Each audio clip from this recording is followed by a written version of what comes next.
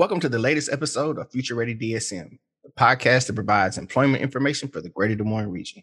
Today, we'll be talking with David Ottavianelli, Director of Workforce and Community Development at John Deere & Company. Thanks for joining us today, David. Hey, Marvin, it's a pleasure to be here. Thank you for inviting us. So, David, why don't you start off by telling us a little bit more about yourself and your role at John Deere? I work in a role called the Director of Workforce and Community Development. And specifically, what we're focused on is building the workforce and our communities around our local areas within the state of Iowa to include locations within and around the Des Moines area that support our factory in Ankeny. Okay, that's awesome. And so now that we kind of better understand what your role is on a day in, day out basis, can you give us a better understanding of all the great things that you are working on? Can you give us like an overview of all the work-based learning initiatives that are happening at John Deere? Yeah, you bet, Marvin. Certainly will do. So, a couple of years ago, back in 2019, pre-COVID, we were having challenges, right, of finding the workforce at our factory locations in our supply base. And we knew that we had to do something differently to attract the future generation of workers into those facilities. And we knew that we were going to have challenges if we didn't do things differently in finding folks to fill those production and skilled trade roles that support major manufacturing locations throughout the state. So that led to a number of key initiatives in our factory locations to include ways to increase the student candidate pipeline, also looking at military transition programs, and giving folks a second chance, and also through programs in returning citizens. Okay. You kind of gave us a range of different programming opportunities. So throughout that process, why did John Deere decide to invest so heavily into more of the work-based learning opportunities around the state for the youth, particularly around high school? Yeah, we found in that study that the greatest opportunity that we had to influence really the student body of folks that are in high school today and going into community colleges and colleges to make them aware of the potential opportunities that are out there in these great careers around manufacturing. And then also show them a structured path to get there. And that really focuses on the demographic of a high percentage of students that may not go on to complete a 4-year degree or may want to try something else, either a certificate, 2-year degree, or kind of grow into that 4-year degree and looking at it. So it led to 2 major initiatives that I'd love to talk about today. And that, number one, was high school registered apprenticeship programs and showing that structured path that students can take to get them the skills, both technically and behavioral competency skills, ready while in high school to enter the workforce upon graduation. Another key area is around community outreach and growing programs like a nationally accredited program, Ignite, where we can introduce students into the basics of advanced manufacturing and give them some different ideas what to think about and maybe potentially lead them into apprentice programs that will help them gain the skills at an earlier age to come and be ready to enter the workforce. About how many apprenticeship programs do you think you have around the state now? So Marvin, we're working on this. It's a critical time period over the next 2 weeks as we get towards the graduation in a number of different high schools throughout the state. Right now, we're targeting of supporting over 52 new students that will start in high school registered apprenticeship programs across the state at approximately in partnership with 9 different high schools programs and focused on the areas of welding, CNC machining, and IT software engineering. One thing I do have to emphasize is that these are not John Deere programs. They're actually high school student registered apprenticeship programs that are sponsored by the high schools, registered with the Department of Labor, and we're a business partner within that program. That's cool. And thank you for that clarification. So you were working in partnership with the high schools. It's not so much John Deere taking this on by themselves, but really in partnership, step by step, with the high schools. Yeah, we found that to be a critical step because that's where the candidates come from, the schools. In the schools, the way that these programs are structured through the Department of Labor are the primary sponsors. So they can be the folks to help get those candidates into these programs. And John Deere, along with many other business partners, can participate in the work-based learning element to help with those competencies and developing those behavioral skills in a workplace environment.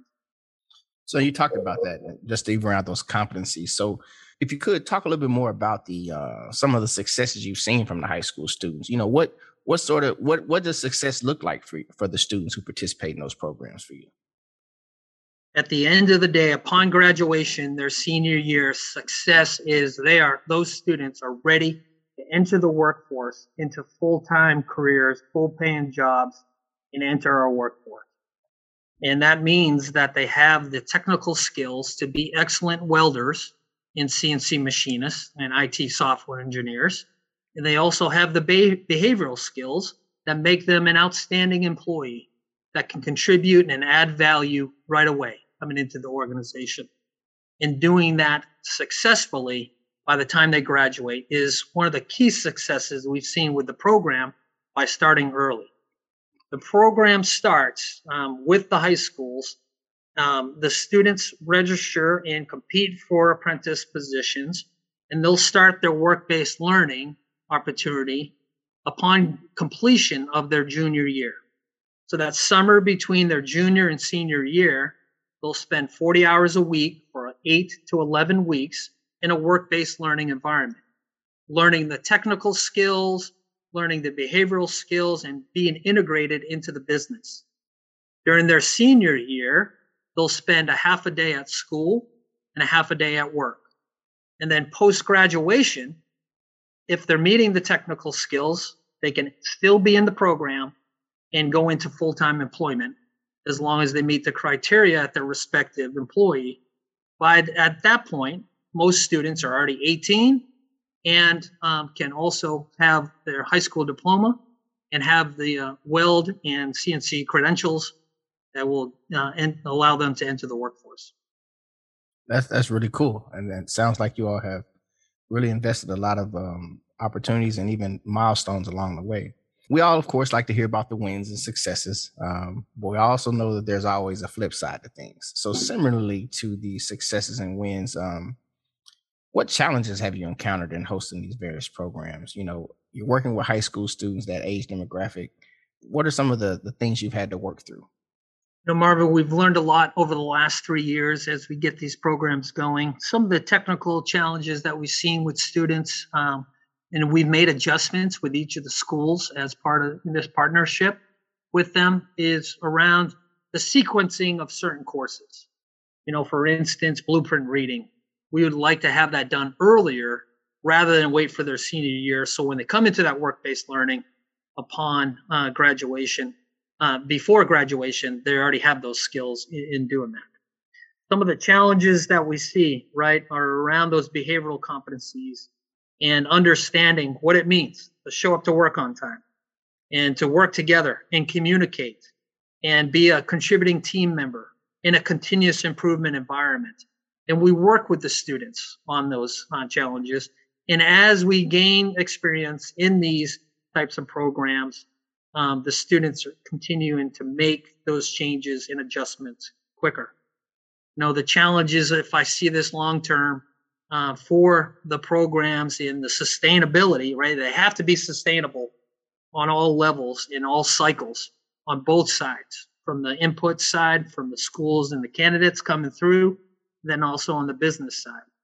And some of the challenges are on there are numbers of instructors and qualified instructors to help teach those basic technical skills in those high schools in the sophomore and junior years. And then also the other is gaining business partners to offer opportunities and help overcome all those myths that they hear as a business, like they got to be 18 to work in our factory, and under the guidelines, of the Department of Labor with child labor laws, you can bring in students into these types of roles, manufacturing roles, down to the age of 16, as long as they're in an apprentice program. That's great information. And dropping little nuggets like that, David. As we kind of begin to shift towards the end of our conversation for the day, what are some of those recommendations you would like to make, for other employers looking to engage in similar strategies with high school students? Of course, I know you don't want as much competition for this pipeline, but those that are thinking and sharing out best practices, what could you offer other employers looking to do similar processes with these apprenticeships? Marvin, we like the engagement of other businesses and don't think this is competition, because we know that we have to build that community pipeline of talent to support the manufacturing in our factories across the state. So the more the merrier. And some of those challenges around the myths that are out there, and we've been able to overcome and work with other businesses to do that. My advice is this: start simple. One student, one business, that's all it takes. Reach out to your local high school and your community college and look for a partnership to build that candidate pool. Start small and then grow, learn, and then grow it from there. And that's the way we started here back in 2019 and continue to see great success in growing it. Just got a couple questions left here for you, David. One of the things I always like to ask our guests on the show is, how important do you feel is diversity, equity, inclusion right now for the future of our workforce for the region? Marvin, diversity, equity, and inclusion are critical aspects of our workforce for the future in our region. We know that we not only have to attract a wide range of talent to get the best talent from the entire potential candidate pool to help fill these roles, but we must also retain it.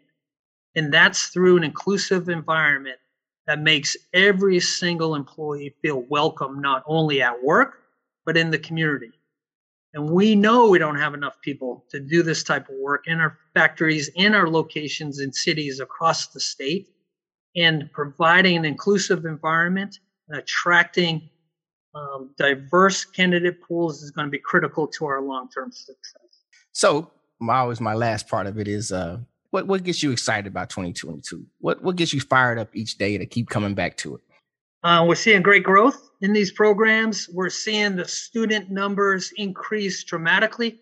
Marvin, I forgot to tell you, we pay the students All right. along this. So there's 3 phases of pay. We're seeing number of businesses understand that they can do this and can help grow our community. And we're seeing other programs continue to grow and really help get folks aware of and show them the structured path to fantastic careers and opportunities. David, thank you for all the great things that you all are doing at Deere & Company. And we know without you all helping to kind of lead the way, can't really say where we'd be at, in these last 3 to 4 years that we've been going through this process. So thank you very much for that. Is there any website or information where if students or potential schools are wanting to find out how they can partner with you, have anything that you could offer them for that today? Marvin, the Iowa Governor's STEM Council Advisory Council has an excellent playbook, and you can find all of the details on how to partner in and participate and set up a program, apprentice program like this at iowastem.org/apprenticeships. Or you can also go to the Future Ready Iowa website to find out more information on how to get involved in these programs. And as a business partner and willing to help build these across the communities, factories or a different location and companies can reach out to my work email. And once again, my name is David Ottavianelli. My email is Ottavianelli David F. So that's OTTAV as in Victor, IANELLI, David, DAVID, no spaces, F as in Frank, at johndeere.com. All right. Well, thank you, David. And thank you all for again joining us today. And remember, anywhere you download your podcast, that you can find Future Ready DSM. Thank you very much for joining us again, David. And until next time, my friend. Thank you for listening to the Future Ready DSM podcast produced by the Greater Des Moines Partnership. To hear from more leaders and experts on the latest trends in talent development, please visit dsmpartnership.com.